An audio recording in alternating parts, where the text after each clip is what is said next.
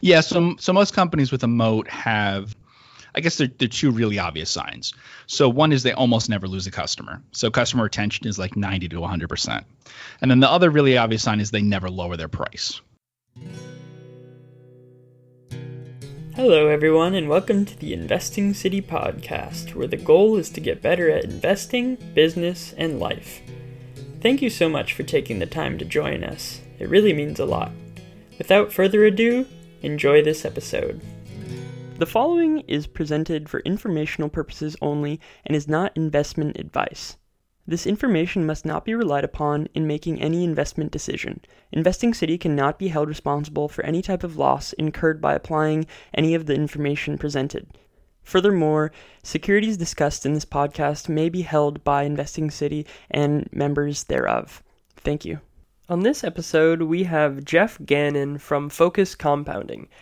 We talk a lot about his research process for picking value stocks, the difference between what a hold and a trade return is, and then a lot of nuance around growth and value investing.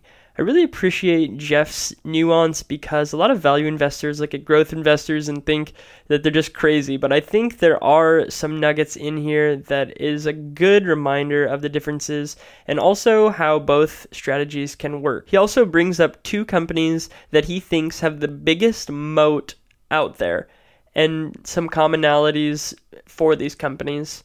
Geoff is just a great resource to learn about different industries and business models, so I really hope you enjoy this one as much as I did.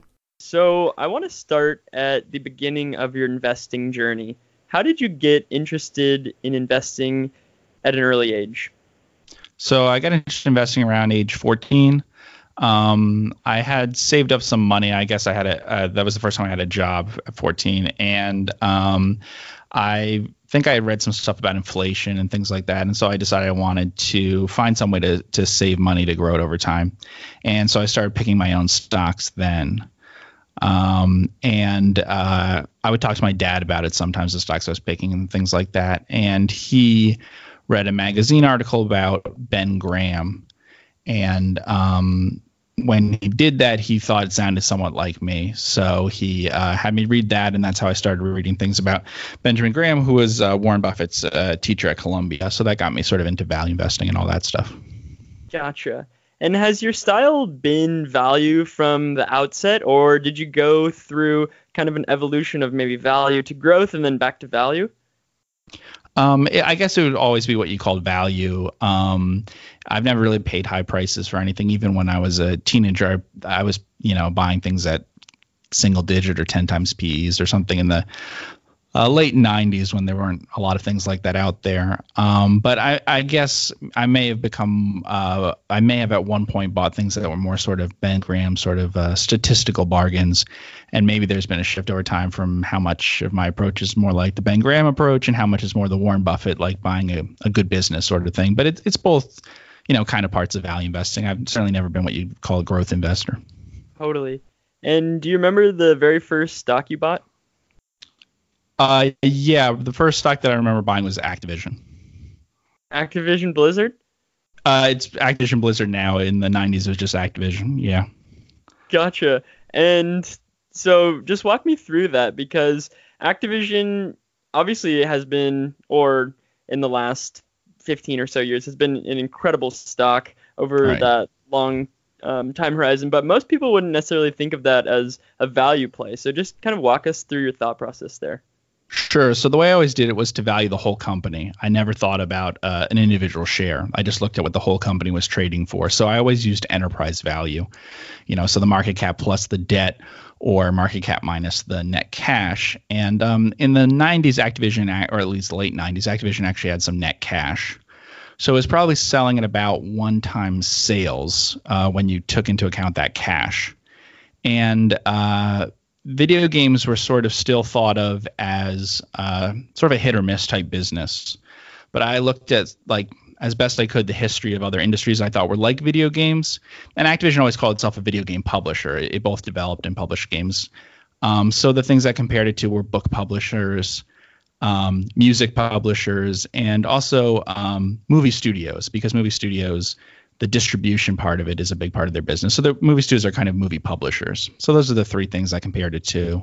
And I saw how good businesses those were and how they turned into like oligopolies over time. So like taking movies, for instance, pretty much the 5 or 6 biggest studios today all trace their roots back to some of the 5 or 6 biggest studios from about the start of the sound era.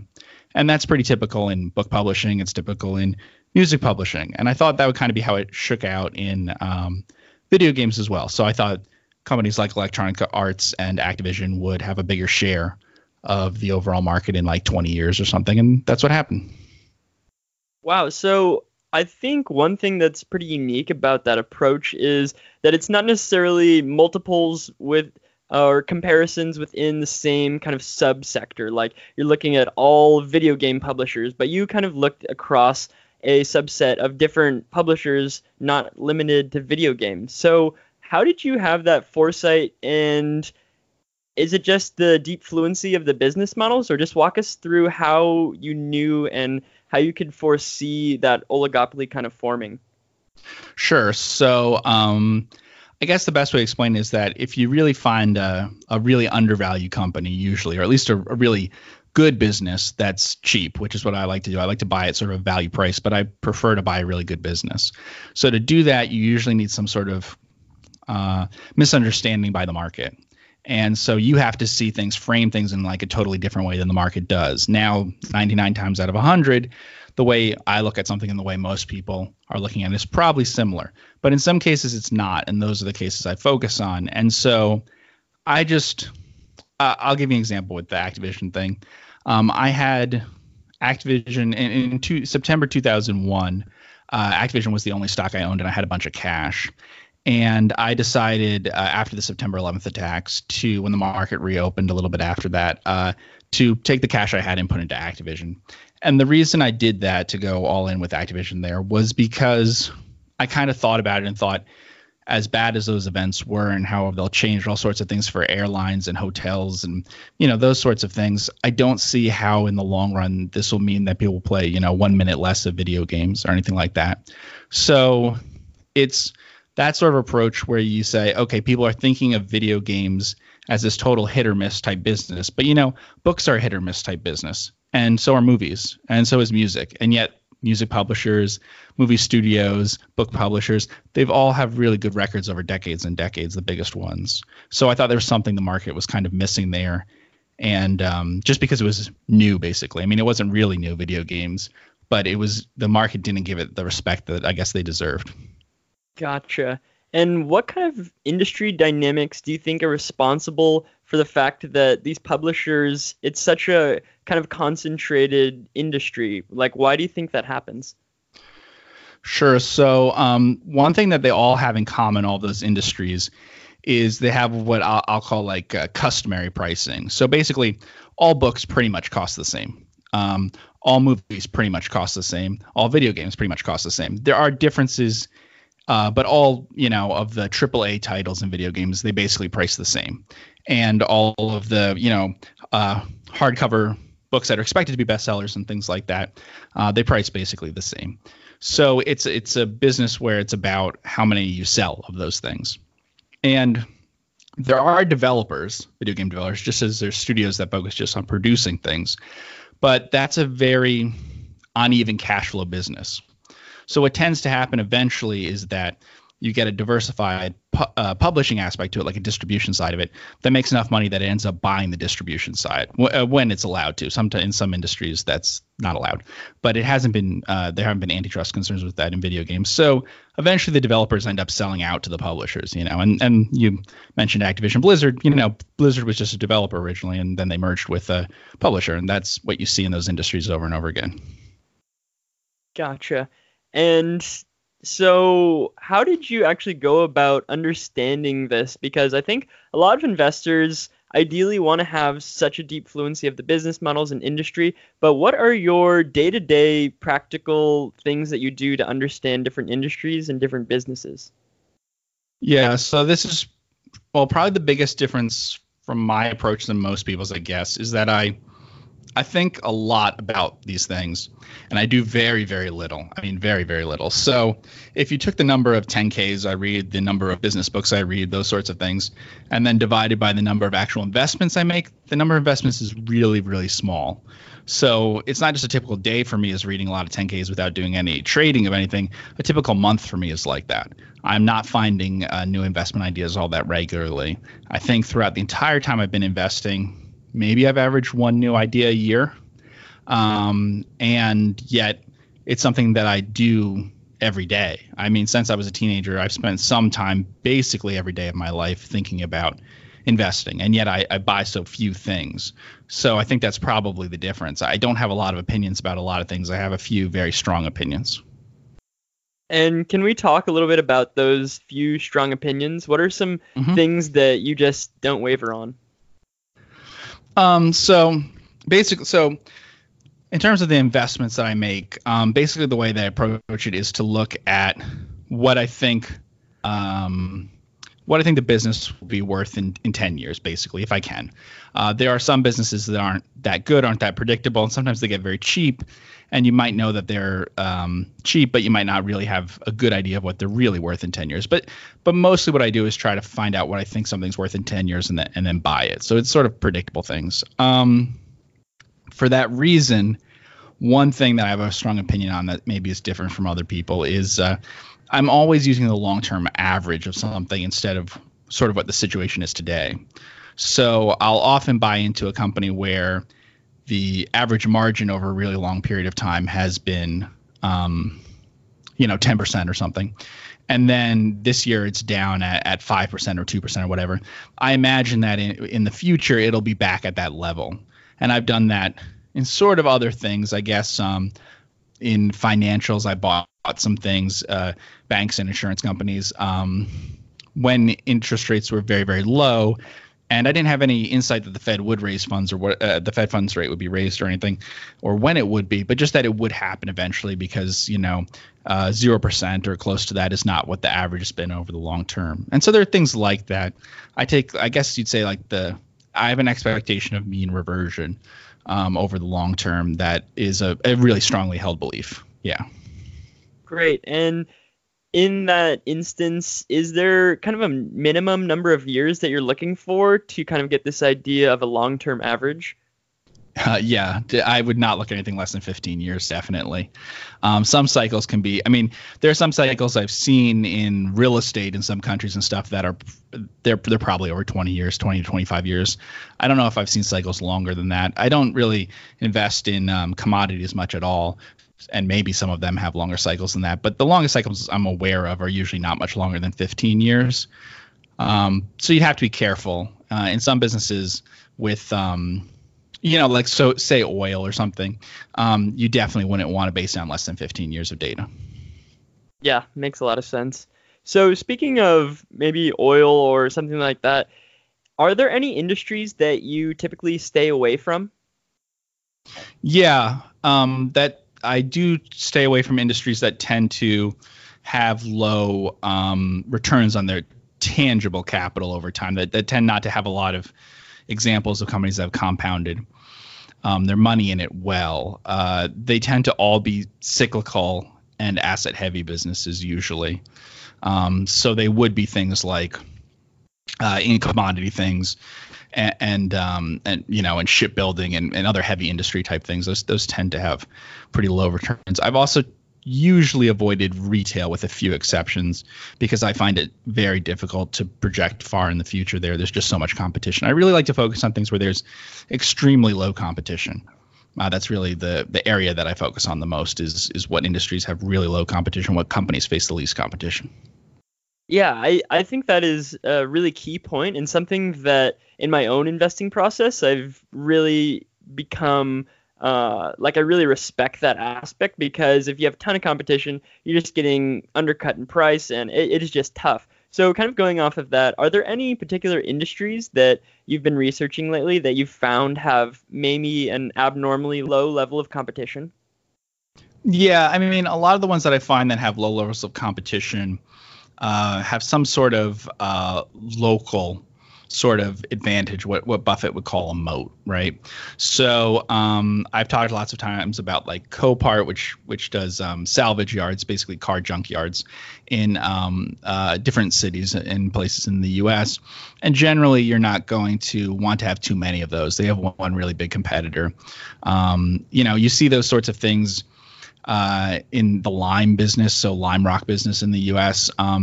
Generally, you have like a local monopoly in that. That tends to be the case in cement. Anything with like a really low value to its weight, so you can't move it very far. It's harder to find that kind of advantage in anything that is global. It's really difficult to find low amounts of competition in something that's traded all around. So like I said, I don't invest in commodity things.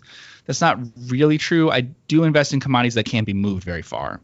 But what I don't invest in really is like gold and silver and things that you would be willing to mine in one place and then ship all over the world.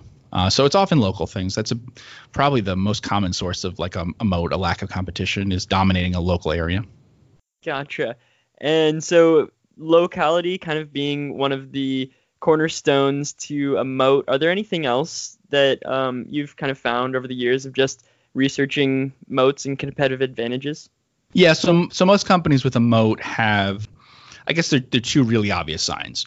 So one is they almost never lose a customer. So customer retention is like 90 to 100%. And then the other really obvious sign is they never lower their price. The two signs of not having a moat are you lower your price and you lose customers. And so sometimes there are companies that have somewhat volatile results because their volumes move around a lot, but they don't actually change their price. But generally, if you see a lot of changes in price, like you actually see prices fall from one year to the next in a company, that tends to be something that doesn't have a moat. And anything that has to go out and market to get back a lot of its customers, that tends to be tough too. So very high customer retention is usually the best sign of a moat. Gotcha. And I find that really interesting. So we talked a little bit about industries and industries with little competition. Are there any companies in particular? You mentioned Copart, or Are there any other companies that you just think have really low levels of competition? Yeah, so Copart is probably one of the highest. I would say Ball, which does it operates beverage can plants. Basically, the bottles that they put Coke in would be something they do, or bottles that they put beer in, all around the world. And I think they have very low competition at each of their plants. I also would say probably the company that I would say has the lowest competition of anything I've ever seen is a company called BWX Technologies. Their biggest business is making nuclear reactors for the U.S. Navy to go into aircraft carriers and submarines. The U.S. Navy's aircraft carriers and submarines are all nuclear powered, and the reactors that they have are different from the reactors that are in civilian use. For one thing, they have really highly enriched uranium compared to civilian nuclear reactors. The company does other things involving mostly government-related stuff that has to do with nuclear, from everything from weapons program stuff to downblending uranium to things like that. But it's just something that I think it's very unlikely that other companies will ever be trusted to do those sorts of projects on that sort of scale. And it's gotten to the point where, because nuclear isn't a popular technology outside of government use, it's kind of been brought down to the level where they're one of the only companies left, or at least the only company left with no security concerns like foreign connections that the U.S. government would trust with some of those things. So I think that's probably the widest moat of any company I know of. Wow. And how did you first learn about BWX Technologies? Well, it was a planned spinoff of Babcock and Wilcox. So there was a company called McDermott International, which I think it had done a tax inversion or something. So it had some sort of legislative thing that it knew that it had to spin off part of its business or break up its business because it wanted to incorporate in a different country besides the U.S., but still wanted to do business with the U.S. government. There was some issue with that. So first they spun off Babcock and Wilcox. And then after that, Babcock and Wilcox split into two more companies, BWX Technologies, which is the nuclear part, and then Babcock and Wilcox Enterprises, or maybe it was called B&W Enterprises, which was the coal part of it. Because the company's history, going back, obviously, was that it was in boilers. So the two, particularly really, really big boilers. So the two things that you need a giant boiler for generally are when you're generating steam power, and you'd be doing that either with a coal power plant or a nuclear power plant. Those are the two things where you need a huge boiler, and that was the company's specialty. So they end up having half coal, half nuclear. The part I really liked in that case was the nuclear part. So when they split off, I really liked the nuclear part, and that's the one I mentioned has the wide moat. That's BWX Technologies. Gotcha. And so I wanted to go back to one thing, well, actually two things that you mentioned. So you mentioned Copart and Ball as being companies with really low levels of competition. And just doing some background research, I read one of your blog posts talking about how there are certain companies that have a great 10K. And I believe Copart and Ball were on that list of like the best 10Ks that you've ever read. So can you just kind of talk us through what are the aspects that make up a great 10K? Sure. So the aspects that make up a great 10K are, number one, the company explains what it is, what actual function they perform that adds economic value. That's the really big one. There was a great question at the Berkshire annual meeting recently where they asked about the competitive position of Geico versus Progressive. And the head of the insurance, Ajit Jain for Berkshire, gave this great answer where he explained that Geico has lower expenses, but Progressive has a better underwriting record. They have lower losses, but Geico has lower expenses. And so the two have pretty similar combined ratios that end up there, but one has this advantage in expense control, Geico, and the other has this advantage in underwriting and loss control, Progressive. So Progressive is a good example of a company with a great 10K and great investor presentations because they'll do this thing where they have this, it's pretty much a mantra that they have, that they want to grow as fast as possible with a combined ratio below 96%. So like they set this line in the sand that they're not going to write business below a certain profitability. So combined ratio for insurer means 96% combined ratio is the same as saying a 4% profit margin, basically. That's before investment returns. So they have this thing where they're saying we're a growth company, we want to grow as fast as possible, but we're never going to grow when it's not profitable. And we have this little margin of safety in there to make sure that we never make a mistake that way. That's a really good example. And so there are other companies that sort of do the same sort of thing where they really explain what is their system that somehow creates this economic value, and they're really clear about it. And and it could be scale for a company, it could be engagement. Like they're clear about the fact that we need to have the customers that we have need to spend as many hours a day watching our program as possible, or whatever, if they're media related thing. It could be any of those things, but they kind of give you the metrics that are really important, and they're really clear about how that turns into value. Those are really helpful when you have 10Ks like that. Great. So I want to also bring up another blog post that I thought was really interesting, and I want you to explain this idea of hold versus trade return and how that kind of affects an investor's overall performance. Yeah, and this is a way I think about it all the time. So, and it kind of relates back to I was talking about the two different kinds of value investing. The Ben Graham kind of value investing is really a trading return, which is you buy something at half of book value today, you hold it for 5 years, and you sell it for book value. In the meantime, it hasn't really grown that book value.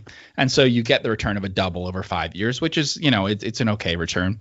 And if it happens faster, it happens in 3 years, then it's a good return. If it happens in 1 year, it's an amazing return. But that's your trade return, basically buying something at one multiple and then selling it at a higher multiple when the market changes its mind about the company's, future prospects. But the hold return, which is more and more what like Warren Buffett has made his fortune in, is what the company itself creates in value while you own it. So that tends to be related to the return on equity is the easiest way of thinking about it. So over a really, really long period of time, if you knew that a company had, say, a 15% return on equity, and you knew for sure it was going to reinvest 100% of its earnings in that business, well, you can actually predict that your return in the company over 30 years would be incredibly close to 15%. But what you can't predict is like over a 5-year holding period or something, what your return in the company will be, because it depends so much on whether the the multiple of the company's stock goes up or down. So over shorter periods of time, especially, it becomes really important of how the market revalues the stock you're looking at. But over very long periods of time, it becomes more and more important what the return on the company's own money is, and that's really return on equity. Makes a lot of sense.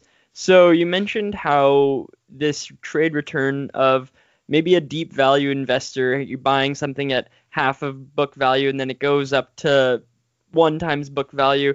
So this aspect of sentiment, right? You kind of have to see through these dark clouds that other investors think that the company is down and out and left for dead. So how do you actually, as a value investor, see through what the market is not seeing? Because oftentimes the market is right, but how do you actually have the confidence in your own research to really see through that?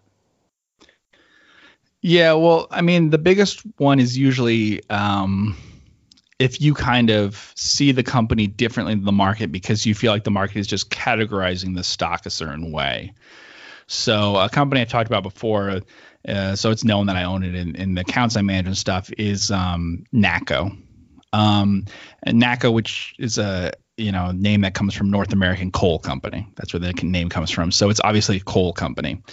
The company operates coal mines on behalf of customers, basically. So it operates mine mouth coal mines. So the power plants are mine mouth power plants. So the coal mine and the power plant are right next to each other. And it gets a agreed upon price per ton, basically, which has nothing to do with the market price of coal. And then it also has this long-term contract with the customer. So as long as the power plant stays open, it keeps making money. I think a lot of investors, there was a spin-off where they spun off the other part of the business, which a lot of investors thought was the good part of the business. It was a company that made like crock pots and microwaves and things like that. Hamilton Beach Brands is the name. And when that spinoff happened, I was really interested in the coal part of it. And the reason I was really interested is because I thought that all of the bad aspects of coal, almost all of them, there's one exception, were not present at this company. So the things I didn't like about coal is generally you had to pay a lot of money to have this mine, so it's capital intensive. You have the commodity price risk that you have, and then you have competition because coal can be shipped in from other places. So all those things weren't true here. But of course, the one risk that remains is the power plants could close down. And so, you go and you read things like I read things from the Energy Information Administration, which is a government group that puts out projections of how much all different sorts of what demand for electricity will be, how much will be supplied by nuclear and coal and natural gas and all that stuff over, they put out, I think, a 30-year projection every year. So you read those. I don't know that their projections are particularly good, but you just find a lot of things like that and try to model out, what it could look like in the future. So you're taking a risk there, but the stock had a very low price compared to other companies. So there was a huge amount of that risk sort of discounted into it, I guess you could say. But to a large extent, I think it was just that I think people thought of it first as a coal company, so avoid it, whereas I took it from the perspective of like trying to see what ways it was different from a coal company. So, I can obviously be wrong about that, and they have a high amount of customer concentration. They lose a few customers. A lot of their free cash flow goes away. But you try not to be too biased in terms of, okay, this is in a certain industry, so I'm going to avoid it. You try to really learn the business model and see if it's different. Sure, most companies that are in the coal business are going to be like every other coal company, but you try to read the 10K and see how different the model is. And they have a model that's totally different from everyone else's. That doesn't mean it'll work, but it means that you don't want to lump them in with every other company in that industry. Right. And you saying that this company is completely different than a lot of other coal companies implies that you know a ton about even its competitors and the other companies. So is that right? You read all the 10Ks of the competitors and then you kind of triangulated how the company is different? Yeah, that's basically true. In fact, I spent a lot of time looking at some coal companies that were most similar to them, but had certain differences with them. I spent a lot of time looking at, there have been a lot of coal bankruptcies recently. So I looked a lot of time looking at the companies that, ended up in bankruptcy and things like that and why that might have happened. But, actually most of what I knew about coal was not because I was looking at NACCO specifically. I actually just knew it because I had looked at those companies before. They're cheap companies, and so they show up on screens, and other value investors like them and stuff. And I passed on them all because I thought they were too risky for reasons having to do with how most of them are run, the business model of most coal miners. But I mean, I still read the 10Ks, and so I knew what their business model was and how NACCO's business model was different. Most of what I know about any company, you could say probably a lot of it, all the background really comes from having read 10Ks of companies that I decided to pass on, which, I would say conservatively, I probably read 110Ks for every one stock I buy. So most everything I know is from all those 10Ks I read and then don't buy the stock. That's basically, my background knowledge about the few cases where I do buy something. Gotcha. And when you're reading through a 10K, are there any red flags that if you see this reading through a 10K, you immediately stop and drop the company? Well, there might be a few red flags of things that absolutely I wouldn't buy into the company. There was a period where a lot of people were suggesting to me companies that were Chinese reverse mergers, and I would not buy into any of those if I read that right away. But like in terms of things that were the major things are kind of accounting things, I guess. Not that I would never invest in this company, but a good example is after some of their problems and stuff, I read GE's 10K and read a bunch of things about GE too. More because I was interested in the possibility they might break up different pieces. There might be spinoffs and things, and somehow one of those might be interesting to invest in. Not because I would wanted to consider the company overall, but in looking at the way that they account for things and the relationship between their earnings that they can report and their cash flows, there were just really serious concerns there for me about even their very best businesses. So I felt like they were trying to report a lot of earnings without necessarily having a lot of cash flow behind it. And that's something I see with different companies. That's probably the most common reason that I would drop a company is that the reported earnings are important to management, that they focus a lot of time on it and explain those and stuff, and they spend very little time explaining cash flow. And I kind of feel they're being aggressive in the way they account for things. I'm always more interested in the cash flow numbers than the reported earnings numbers. Yeah, definitely. It's kind of a truer statement of the actual amount of money a company is making. So you're talking about a lot of different business models, and it's obviously easy to tell that you've studied a bunch of different businesses. Are there any particular business models that you really like and that you think are just objectively better than some other business models?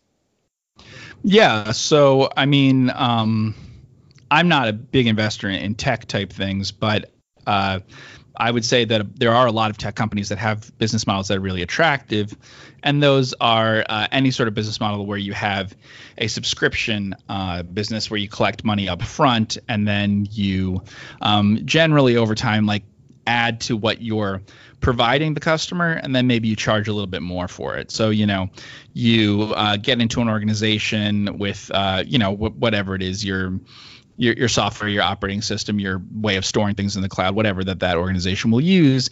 And then next year you say, well, we've made some improvements to this, and we're not going to bundle that in with things, and the price will be 5% higher next year or something, and that's probably the most attractive one that I know of. And actually there's a bunch of businesses that are kind of close to doing that sort of thing. And it's definitely one of the most attractive business models that I've ever seen. In a lot of cases, I don't know enough about the industries, and the prices that those things traded are so high that it's hard for me to make a decision to actually buy those stocks, but I can, appreciate the business model. Right. And just doing some reading on your blog, you mentioned kind of this difference between growth and value, and it kind of comes back to the hold versus trade return. And you're saying that growth investors specifically, can actually do very well if they're willing to hold businesses for the extreme long term. And you even do a blog post on Amazon and how big it can get. So can you just talk a little bit about the difference between growth and value investing and how maybe both of them can work in the long run? Sure, they absolutely can work. And for growth investors, you to be safe about it, you do have to pick the right business, and then you have to be willing to hold for the really long term. For value investors, that isn't quite as important. If you pay a low enough price, you may be able to sort of, flip a business that isn't a very good business in a few years just because you paid such an incredibly low price to get in at. But for growth investors, the really key thing is to pick the right business. And, that's the one with the competitive advantage, the one that's going to, benefit over time with being able to retain a lot of its earnings and invest them at high rates of return. So, one thing that comes out of that is I've looked back at the decisions I've made and what stocks I picked and things like that. And an example of that is like Activision. I bought Activision in the late 1990s. I haven't held it through to today. So I sold it at some point. And if you look, the stocks I replaced it with really haven't meaningfully outperformed Activision from that point on. So the original decision, which was based in part in a value decision, really would have kept working if I had just held onto the stock for another 10 or 15 years or whatever. And time after time, I've noticed that that's true. If you're right about the business, you're okay holding it to a point. There comes a point where you're not okay holding it. Buffett held on to things like Coke and Gillette at really absurd prices in like 1999 or 2000. So that doesn't make sense. But in general, if you picked the right business, then the very long-term return that you can get in it is going to at least match and maybe be better than a value investor. The danger that growth investors have really, it's usually not paying too much for the business. There have been cases where they've done that, like Nifty 50 type stuff. Today you could do it. I could imagine someone buying Netflix today, does great, but the price is so high, you might not get a good return in it. So you could be right about the business and yet be wrong because you paid too high a price. But the really dangerous thing is buying something that is not going to be the big leader in that area, and you've paid a really high price, and so you're going to end up with a tremendous loss. So, if you're right about like the FANG type stocks, if you're really right about the business and you hold it long enough, that often will make up for the fact that you paid a really high price. The easiest way to see that usually is like price to sales, to be honest. You really want to make sure that there are just some levels of price to sales that are kind of silly to ever pay. Now you can't tell if the business is growing 100% a year or something, but, with companies like big companies already big, like Amazon and Google and Facebook, we can look at what the price to sales is today, look out 10 years or something and go, okay, I can see a way that I might be paying too much for this. But just because it can't grow at a tremendous rate anymore. But other than that, if you buy the right business and hold it pretty much forever, you have a pretty good chance of beating the index. It's all, the losses in growth investing are not from paying too much for the correct business. It's that you also diversified into businesses that turned out not to be so great, and you paid such a high price that your losses are huge compared to what a value investor ends up with, where it's a lot more forgiving to be a value investor in terms of if you pick the wrong business, the loss isn't so bad. As in growth investing, the collapse in the stock is so much bigger than any downturn in its earnings because that multiple was high when you bought it and then it just collapses after that. But if you pick the right one and you hold it long term, growth investing absolutely can work. Yeah, I really appreciate that nuance because, personally, I'm more in the growth investing camp, and that's exactly what I've found. I'm not necessarily don't have a huge aversion to value. It's just that there is that nuance, and a lot of the times it comes down to that margin of safety, right? Like value investors require that higher margin of safety. Growth investors spend more of their time trying to figure out how long, basically that duration of growth, that competitive advantage period. I really appreciate that nuance because I feel like a lot of investors either stick to one camp and then can't really appreciate the other one. So I also want to quickly touch on, you mentioned the price to sales of maybe like a bigger company, and you could figure out if you're paying too much. So would you use kind of, as you mentioned earlier, like the long-term average of price to sales, or how would you think about that? Yeah, so the easy way to do it is like, say you're looking at Netflix or something. You say, okay, I'm going to look out 10 years. how fast can they grow? Okay, maybe you imagine they can grow 30% a year. That's a high number. But so you say they do that for 10 years, what will sales be? Okay. Then you work backwards and say, okay, if in 10 years they're not really growing fast anymore, because if you grow 30% a year for 10 years, you're so big that it's going to be hard for you to grow much, at a really high rate after that point. So you say, okay, so what kind of margin would I need to justify that price at that time, and the stock price would have to be for me to get a good return. If you're buying into a stock, you need that stock price to go up 10, 15% or whatever a year for the next 10 years for you to beat the market. Going up 5% a year for the next 10 years probably isn't going to do it. So you can work backwards instead of saying, how fast is something going to grow? What's the margin going to be? You say, okay, this is what I need the price to be in 10 years. What would that mean about how fast it would have to grow? And more importantly, in terms of figuring out the reality of it, is what would that margin have to be? Now, for media businesses and things like that can be tricky because the margin could be incredibly high. So they're very hard to value that way, because if they do become the big winner that grows a lot, they could be worth an incredible amount. But, for retail or something, we know the margin isn't going to be 50%. It's a lot more likely to be 10% than 50%. So, we can actually work backwards and see when the price is a little crazy. And I think that, the way to do that is to ask yourself, well, how much growth would there have to be over the next, say, 10 years? And how big would that margin have to be? And you mentioned that I had written about Amazon and other companies. Like, I was comparing Amazon to like Google and Facebook and things like that. And I said that Amazon could get a lot bigger than Google and Facebook. And the reason I said that, which some people might disagree with, is that, Google and Facebook basically make all their money from advertising, from advertisers. They're an advertising supporter media company. And while they are tech companies that do all this other stuff, that's not where they brought in their profits from. So, you could believe that they're going to expand into other things, and, that could be part of your analysis. But if it's not, if you're just looking at them as making more money doing what they do, we know how much advertising has been as a percent of GDP in the U.S. for the last basically 100 years. These companies already have, a quarter or so of advertising. So they can double again, but they can't double again beyond that point. Otherwise, they account for all advertising in the country. And that seems unlikely. So, you can sort of figure that out. With something like Amazon, it's such a small percentage of total retail. Cloud things can be so big relative to what it is. And of course, then it's trying to get into, entertainment things and stuff like that. And those, of course, can be a really big percentage of GDP. So it's harder to find the absolute cap on it. But, you can easily figure out things where you're like, well, realistically, how much of sales can this account for each, person in the U.S. or something? Do I expect everybody in the world to have, a Facebook account to use Google and stuff? And as it turned out, that wouldn't have been a bad guess.